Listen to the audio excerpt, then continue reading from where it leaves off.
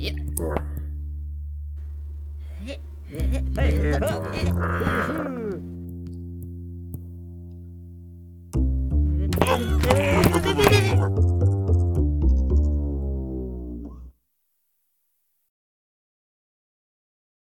welcome back to Tamper Tantrum Live Nice 2013. Hello Woo! again. So we've had a pretty interesting morning. Very interesting. Quite challenging, lots of debate. Yep, so we've had Corey Andreen first up from CK Coffee. Did a great job. Talking about quality. Definitely he's taken a few things away from that, actually. It was a good talk. Yeah, it's really well worth definitely very watching back. challenging. Made me think a lot about kind of just the whole customer experience kind of stuff, and I don't think we necessarily always do a great job of giving the customers what we think we're giving them. That was interesting. Yeah. And then we had Gwilym just recently, moments ago, talking about the Barista Guild. He's changed. Very much so. Yeah. But it seems like it's an exciting thing that we're going to get into. Yeah, he has. He's changed. It's very different. To see him, Paul Stack is definitely driving the educational side of things. So I think them two, they're definitely very different characters. But to see them driving it together is going to be very interesting. I think like Paul Stack, he's one of those unsung heroes of SCAE, though. He kind of doesn't, he gets lots of credit and he doesn't get the credit he deserves. Not at all, yeah. So without him, Gold Cup in Europe wouldn't exist. It wouldn't be a thing. It wouldn't be a thing we know and talk about. Tamper Tantrum is about those people coming up here and doing talks, and it's a very important part of what we do. But also, Tamper Tantrum is about informal, casual, relaxed talking about things in the industry. That's kind of what Gwilym's talk came into in the end. But this one is an organised casual talk. Yeah? If there is such a thing, yeah. If there is such a thing, I'm making stuff up. I'd like to invite up on stage a special guest from Sprudge.com. Jordan Sprudge, shall we call him? Because I'm terrible. That's what I call you. Please, round of applause. That's my casual introduction, Jordan Sprudge. Jordan Sprudge, excellent. Planned casual. And where is Zachary Sprudge today? So Zachary is currently you don't have to be too detailed with this. No, you do have to be really detailed. He's currently dealing with what we've termed Rwandan levels of gastrointestinal distress. Wow. We use Rwanda as the gold standard for how sick your stomach can become while traveling. He's going through it right now. Maybe he's tuning in on the live going stream. through him right now, maybe. Yes, both. DEFCON 4. Yeah. Maybe he'll tell me to shut up on Twitter. He could hashtag TTL Nice, hashtag TTL Nice, and tell me to stop talking about his stomach problems. That's nice promotion. Yeah. So get well soon, Zachary, and hope we will see you soon. Yes, it's become a trade event without Zachary is like, I don't know, espresso without sugar in Italy. We're going to put that on his tombstone. Yeah, exactly. I didn't know you were planning that. It's his epitaph. It's that serious? Well, we'll see. I don't know. It's important we laugh about it. I kept hoping he was going to walk up. So, I mean, he may still walk up halfway through. I don't know. We live in hope that he doesn't. I am not my Sprudger's keeper, so I don't know where his whereabouts are. So let's rewind way back. Okay. How did you and Zachary come together on this? And before then, tell us what Sprudge.com actually is. There must be at least 3 people in the whole world that don't know what it is, and everybody else does. But tell us what Sprudge.com is. So Sprudge.com is a specialty coffee news and culture website. We field between 150 and 250,000 unique readers each month. We've been in operation for about 4 years. We're based in Portland, Oregon, and we cover specialty coffee as it happens for news and culture features from Melbourne to Tokyo to Portland, where we live, to New York and London and Dublin and everywhere in between. And Sprudge.com started around about the same time as we started doing Tamper Tantrums as well. We were born at about the same time, so it's really I see you as our illegitimate twin sister. Yeah, I could see that, or like kissing cousins or something. But no, this has always sort of been. It's really exciting for me and for us as a website, and for me personally to get to be here and hang out with you guys today. We've wanted to be able to have a part in Tamper Tantrum for a long time, so it's a bit of a thrill. I don't want to give you guys a big head, but I mean it. Like it's exciting. We like being here. We'll hold you to that Friday night. But no, so yeah, we started about 4 years ago. Zachary and I have actually known each other since we were 14. We met on the first day of 8th grade in junior high school in Tacoma, Washington. So we grew up together, and we would make music together. We were in all manner of high school plays and drama clubs and all these sorts of things. And so we've known each other and have been creative collaborators for half our lives now. Yeah. And so Sprudge is definitely it's grown over the years. Did you see it becoming what it is today? No. I mean, it definitely avowedly started as an inside joke, and then I think we did it for a few months as an inside joke. But because of Zachary's background in specialty coffee, we knew like who to make fun of to get attention, and so we did that effectively, I think, for the first few months, and then somebody wanted to buy an ad from us, and we said, okay, that's great, and then that's sort of snowballed into now it's what we both do full time. Wow, so you actually do Sprudge full time? We are both full time on Sprudge. Yeah, I've been working full time as a writer with Sprudge as the main priority for about 2.5 years, and just working on Sprudge full time for both of us has been for about 1.5 years. Wow. And do you have plans then in terms of expansion in people and in? Yeah, we've just now, just about 2 weeks ago, we hired a raft of new staffs, and we now have 4 staff writers working for us. It's a girl called Elise Bouvier, who lives in London and works for Talkhouse Coffee in Notting Hill. Yep. A guy named Alex Bernson, who's a barista and I think the best coffee journalist in New York City. He works currently at a place called Sweet Leaf in Brooklyn. And then a girl called Julie Wolfson, who is a freelancer and has written for Cool Hunting and a number of other publications in Los Angeles. And then a girl called Eileen Kenny, who publishes a blog called Birds of Unusual Vitality. She was also a coffee common barista and works for Market Lane in Melbourne. Yeah. So those are our 4 writers in Melbourne, London, Los Angeles, and New York. Wow, that's incredible. That's really interesting. I mean, I'm excited to hear that there's we should writers. hire someone. Yeah, we have Jen. Yeah, I was going to say.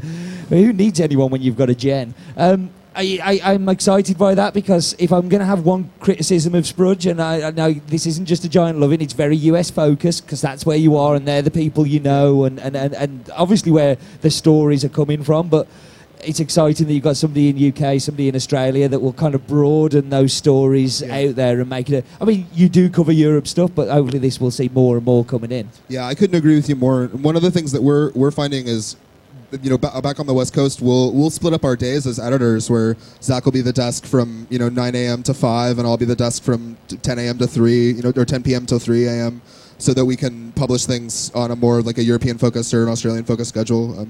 That's one of the things that we've always had a problem with, is that folks in Europe, we'll publish all day long while everyone's asleep, so you wake up and see the new content, but we want things coming out in the middle of your workday. Like, we want to distract you from work in the middle of the day, like we've been doing for our American readers for years. So trying to figure out that timing and work with the global clock a little bit more. Yep.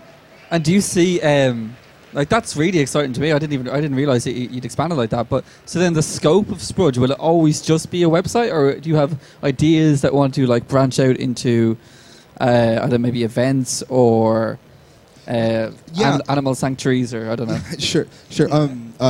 Yeah, it's trying to figure out which is the right one to go with first for sort of the first big thing like that we do off the web.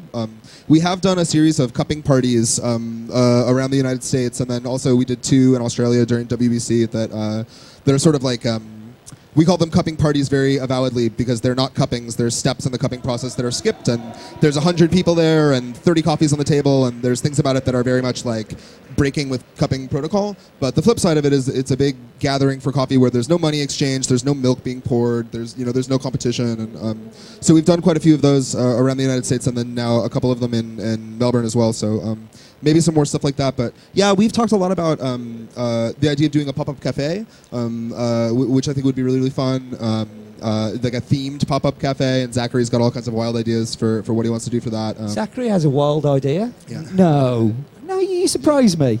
And then I think, we sort of go back and forth a little bit about the idea of doing something like a print quarterly. One of the other web-based publications that we're both obsessed with is Grantland.com, that ESPN and by ESPN Disney publishes out of Los Angeles, and they do a beautiful quarterly like printed book that's a collection of their favorite features from the last 3 months, and then original art and original original writing and stuff. And so something like a quarterly, that could be something that you would see from us in like 2014. Wow, that's really exciting.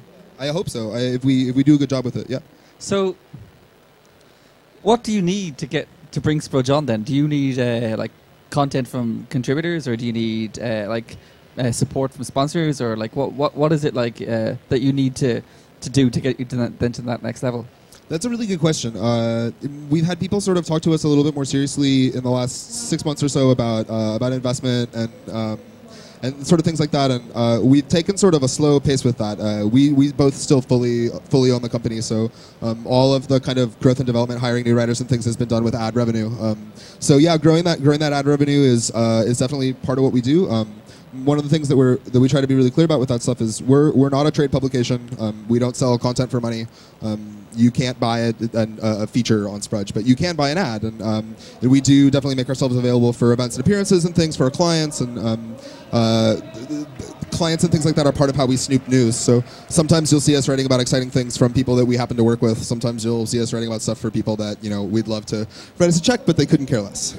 I think that's one of the things that contributes to Sprudge greatly is that, like, you will see a certain business sponsoring an ad, and then ridiculed the very next day. Yeah, that's exactly right. And we pride ourselves on that.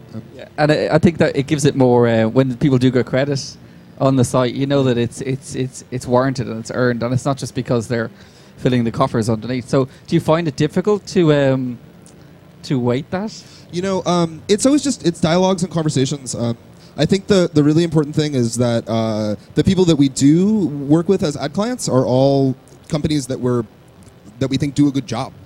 So we've always been really careful with whom we do or don't take ad revenue from, because that makes it so much easier to try to figure out ways to pursue working with them in the lifeblood of the site and in the content that we do on the site. So being really careful and select about your ad clients, that's something that from the very beginning that we focused on, and it's probably meant that we could have gotten a great big bloody syrup check 3 years ago and it would have been great, but we've always sort of said no because we weren't really sure how to talk about it and make it cool, so being a little bit more selective about that is something that we're actually really proud of. So you've said no to sponsors who've approached you, yes, as well as saying yes to people. Yes, that's tough. That's tough, turning away the money from the door. Yeah, but the payoff is that I just had Colin Harmon tell me that it seems like we do a great job of taking the piss out of people. And that we work with cool people. That's the payoff. You've taken the piss out of me, so I need to seem like I'm a good sport about this all, but I'm actually quite bitter. We've also said very, very nice things about you, to be fair. Yeah, that's true. It's been nice. That's I think a big part of growing any sort of organization, whether it's a coffee shop or a Sprudge or a roaster or anything, is trying to change people's perceptions about what you do, because a lot of the time you run a business in the context of what you want it to be.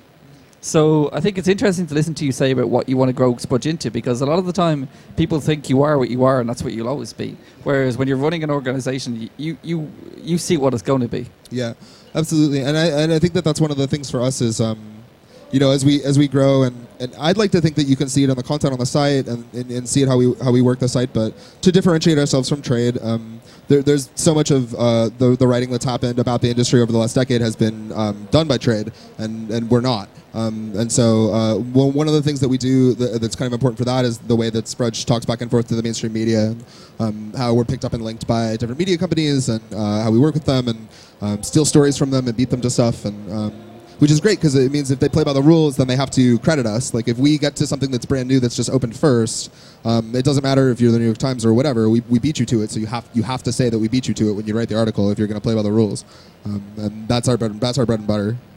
So.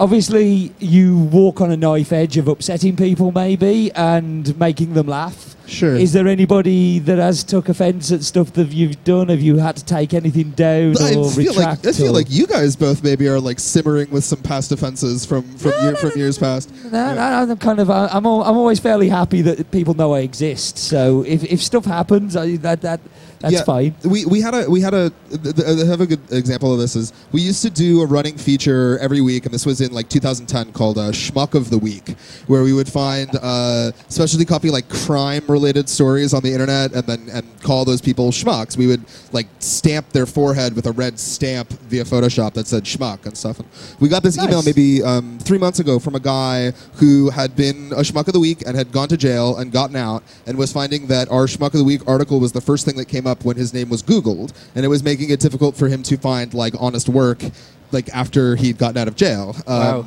And so we saw that and just kind of looked at each other and said like, okay, our lives are very strange, and then also like let's just go and pull it because we've had our laugh. Like we're not trying to like ruin this guy's life, like, you know, from 3 years ago. So yeah, I don't know, nobody's kind of going to go like, oh, that's a really important piece of information you've took down there, that he was the schmuck of the week. So yeah, right. And I think you also have to be careful because, like, you know, I don't know, you don't want to upset somebody too much because they may have been a joke that we made 3 years ago, but, you know, for them it's, you know, a revenge sort of a status at some point. Have you ever posted something on Sprudge and then met the person face to face and be like, oh, hello? Like, do you find that hard to... You know, I think that in reality, the kinds of stuff like that that would make us feel like, oh, strange when we met someone in person was more like the kinds of things that we were publishing when we were still quite small. There was a tone for how we wrote the site, say 3 years ago in 2010, where we really felt like we were throwing rocks at giants and trying to get heard and make a name for ourselves. And that is not how we write anymore. It's not really how and it's been a transition to, I guess, I don't know, I don't want to say grow up because that's so lame, but... No, I actually agree. I think the style of Sprudges has changed and it is a more grown-up approach to it, but still having, like, grown-ups can still be stupid. Yeah, like, sure. This kind of proves it, you know? I am living proof that I can be grown up and very silly. Yeah. So you said Zachary's background is in specialty coffee. That's correct, yeah. Yeah. What's your background? Because everybody knows Zach. Yeah. And you're the guy in the background, like, kind of a little bit more. Well, like Zach likes the limelight. He kind of is very outgoing and confident. And you're kind of, when I see you at trade shows, you're behind your laptop typing stuff. You were the wind beneath his wings. I think I'm his ghost. I'm his career ghostwriter in a lot of ways. So again, we grew up with each other and knew each other for quite a long time. And Zach moved to the East Coast after high school to go and work for Specialty Coffee. He worked for Nick Cho with Katie Cargillo and Aaron Ultimo at Murky Coffee in Washington, D.C. in 2005 and 2006, and then managed the 9th Street Espressos in New York City in 2007 and 2008 when there was 3 of them, I think, 3 or 4 of them, and then moved back to Seattle. And then during that time, I went to college and got a degree in contemporary history from the University of Washington in Seattle, Washington, which is also coincidentally where Sam Lewinton, the Northeast Regional Barista Champion of the United States, and Stephen Vick of Blue Bottle Coffee are also University of Washington grads in specialty coffee. But yeah, so I got a degree, and then I very nearly went to law school, and instead I kind of slagged off for a bit and played a lot of music. I sort of had this like first act of my life in my 20s where I was a touring musician and played on a band on a record label that was based on the other side of the country from where I lived in Seattle, and toured and traveled. And Zachary was working in specialty coffee at that time, and so this is maybe in 2006. I would be out on the road, and he would say, "Oh, well, if you're in Chicago, you've got to go to this cafe. There's this cafe in Millennium Park that you have to go to. It'll change, you know, how you. It's better than anything in Seattle. You got to go and try it. You got to go and see it." And so that was how I learned about coffee. That was that travel that I did domestically in the States for playing music. It became like eventually I was like forcing my bandmates to like, you know, take an extra hour before we got on the road so that we could, you know, go and see the cafe or go and see the coffee. And so yeah. There's a lot of those links with music and kind of coffee, like going to coffee shops. Because I mean, in 3FE we've had a few people pop in. You tend to get bands walking in with scribbled pieces of paper like that's been torn off the menu of a coffee shop in Stuttgart or Malmo awesome. Or somewhere like that. So yeah, that doesn't surprise me. But yeah, I'm always amazed at this stuff when you talk to you know, people like Matt Perger, who's so young and so talented and established, and I was just a noff when I was 23. I had no idea. I mean, I was a mess. I was massive disappointment. You know, I mean, I was really like, and my brothers were straight to law school from college and all that stuff, and I had no clue. So I'm always amazed when I see those people. I didn't, you know, it wasn't until Zachary and I started working on the site that I mean, even at that point, I was playing music in Seattle and working in restaurants and working as a bartender, and yeah. So if it wasn't the coffee itself, to a certain extent, but like, what's drawn you into the industry, and what do you think is interesting about the industry. So when you talk to people from the New York Times or other media outlets like that, what do you think is drawing them in? Why are they interested? There's a lot of really smart people who have chosen coffee but could do anything else, and it's something that I feel like when we're covering the barista competitions, every once in a while I'll find myself giving that same compliment to someone, that you can see it when they're competing, that they could have chosen anything, but it's to coffee's benefit that they've chosen coffee, and they would be, the best in the world. They one among the best in the world at anything if they had done it, but because they chose coffee, it's to the industry's benefit. And I think there's a lot of stories like that. But I don't know. No, I got sucked into it because it was delicious. I don't know. I got obsessed with it. Like, I had a shot of espresso that changed how I thought about coffee, and it took me down the rabbit hole as a consumer. And I still feel like I had some Tim Wendelbo over at the Marco booth, the Takangu, that was like the best cup of filter coffee I've had in a long time this morning, half an hour ago, and it's the same thing. Like, I feel like I get really excited about it. I don't know.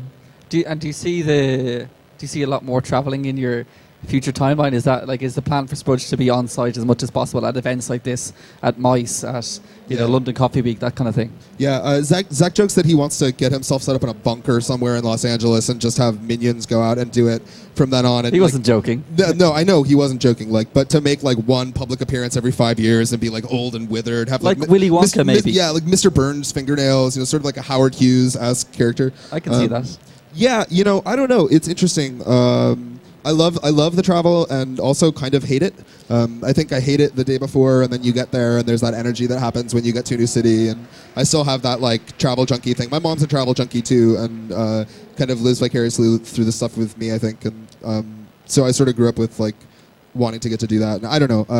Well, you told me an interesting stat earlier on that you have spent more time away from home than at home in 2013. Yeah, that's right. Although that balance will be redressed this summer because I think it'll just maybe be some very light domestic travel in July, and then in August I'm getting married at the end of August, and so congratulations. Thank you. And I have a travel embargo on my month of August. That was part of the agreement to marry me, was that I wouldn't be gone for the month before the wedding.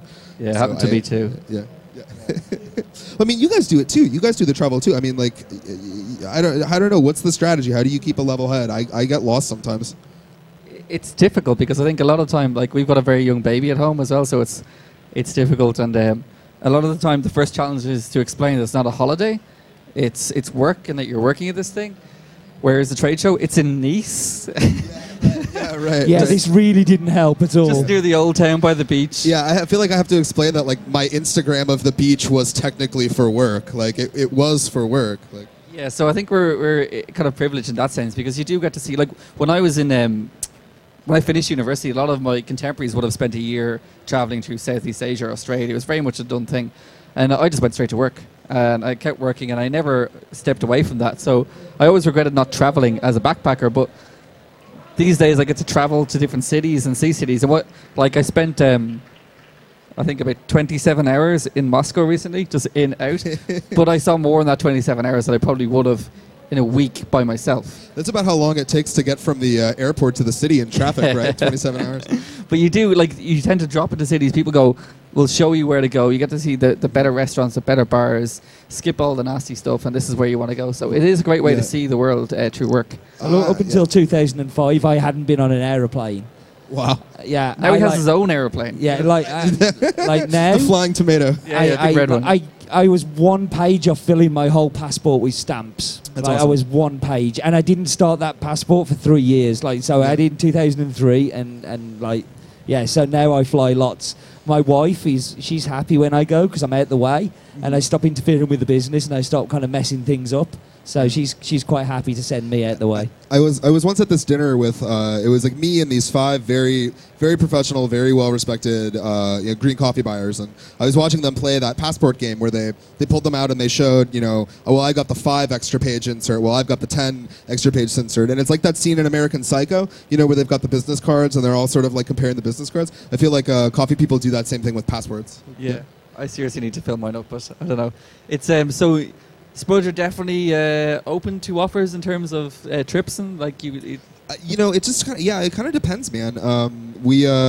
That's always sort of a balance, and what I think we found now is that calendar space is what can get really precious. But we're trying to do a better job of being able to give those opportunities to the people who write for us. So, Yeah. for example, we've got our writer in London will be in Dublin next week. Really? Yeah. We should start cleaning. Yeah, our writer from New York is in Chicago right now, actually seeing some of the new cafes in Chicago, and so we're trying to be able to do that stuff a little bit more. The idea is that we will see and do everything, even if it's not necessarily Zachary and I seeing and doing all of it. So trade shows, you cover SCAA, you cover SCAE, you cover Nordic Barista Cup, you cover MICE. So, like, what is your favourite conference that you've covered as Sprudge over the past 4 years? That's a really good question.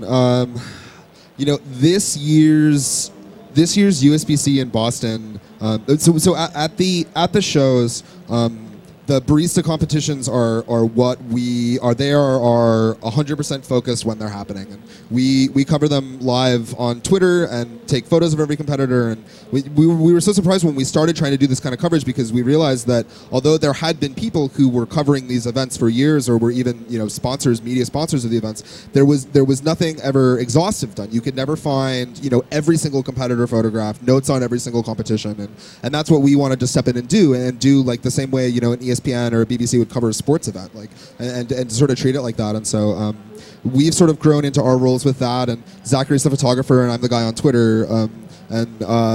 So I actually love it. People ask me, like, aren't you exhausted or don't you hate it? And I feel like I personally really, really love it, because it's like I get to be, Vin Scully. It's like I get to be the baseball announcer for the weekend, and it's awesome. So the level of competition at this year's USBC was really pretty special. Such a high bar all the way around. And then once you got into that Saturday and the Sunday, stuff that even if I'd seen those people compete 3 times at the regional and then once in the first, just really, really special, really fun stuff for the sport or the professional development exercise or whatever the hell it is. So yeah, I think this last USBC was really something else. And Saturday and Sunday in Melbourne were amazing too. We're incredible. Like once there's that cut that happens at Worlds and you get into the Saturday and the Sunday, you get to see some pretty special stuff there too. It's interesting, because when I see USBC, it scares the hell out of me. Yeah. Like I think most countries in Europe, maybe there's like 3, maybe 4, like serious contenders, but you look at USBC, there's 20. It's wild, and that's not changing anytime soon. This year it makes a lot of sense that it would be the year for Pete, or for someone like Pete, who has kind of career competitor experience and has done it for a long time, because there's a lot of young kids who are nipping at the heels, like people who are really young and hungry and super creative, and this is where they want to plant their flag. This is what they want to do, is win one of these things. Well, it's almost a shame though, as a USBC competitor, there's only one place, because you do look at some, it's a big country, there's a lot of competitors, there's a lot of baristas, and that one place is an achievement in itself. Yeah. Some of the best non-attending WBC people are, you look from the pool at the States, and it's definitely there. Do you think, I don't know, I don't know how it would be received, but like, personally, I would like to see like maybe 3 competitors from the US go to the WBC, maybe 2 from the UK. Yeah. Like, I think the stronger countries can contribute more people. I definitely agree that there could have been 2 from the UK. This was the first year that we had somebody really do in-depth coverage on UKBC for us. It's that same writer I mentioned, Elise, in London. And some of the stuff that she came back with, the photos and the routines and the notes and stuff that she came back with, very, very high level competition in the UK. I think there's a sensitivity about it in the States, because Coffee is so international, and Americans have this kind of underlying sensitivity about not wanting to be ugly Americans about things. Like, we don't want to be, brash. Oh, of course we should have. Darn tootin', we should have 3 competitors. You know what I mean? It's great coffee in America. But yeah, probably, maybe. I'll tell you, like, that USBC, it's almost like another Worlds. Like, it's the Saturday and Sunday at USBC is something special. Well, that's almost why the US doesn't have to do the WBC every year, is because it has its own WBC kind of going on every year. I think that at the risk of sounding like that ugly American that I was just impersonating, I think I agree with you. Yeah, I think there would be a lot of opposition to it, but personally, I don't know. I think it's warranted. For sure. If there was 3 competitors from the US competing at WBC, I think they would all make finals. Yeah, the finals, the final Sunday at the USBC this year was the best day of competition that I've ever seen. Yeah. Wow. So I think we time to wrap this one up. We're going to be coming back on stage in 20 minutes, where we're going to be having like one of the people I'm most excited about seeing on these. I mean, everybody's great, but Sonia's special. Sonia Bjork-Grant has kind of been around competitions forever. And knows competitions better than anybody else. So please come back in 20 minutes to see one of the best presentations I think you're ever going to see. I've had a sneaky peek at the slides, and Sonia will talk us through where competition came for, what it was for, and how that's changed over the years. And when you look back, it's kind of inspiring because it was very, very, very different. So I think you think of 4 years of Sprudge covering barista competition, how much it's changed since then. It's, you know, back in Atlanta, 2009, you know, like it's a very different place to now. And Sonia's going to very, very vividly display that in her presentation. So please, a huge round of applause Thank you very much for Jordan and for Sprudge. It was a Sprudge. pleasure. Keep doing what you're doing.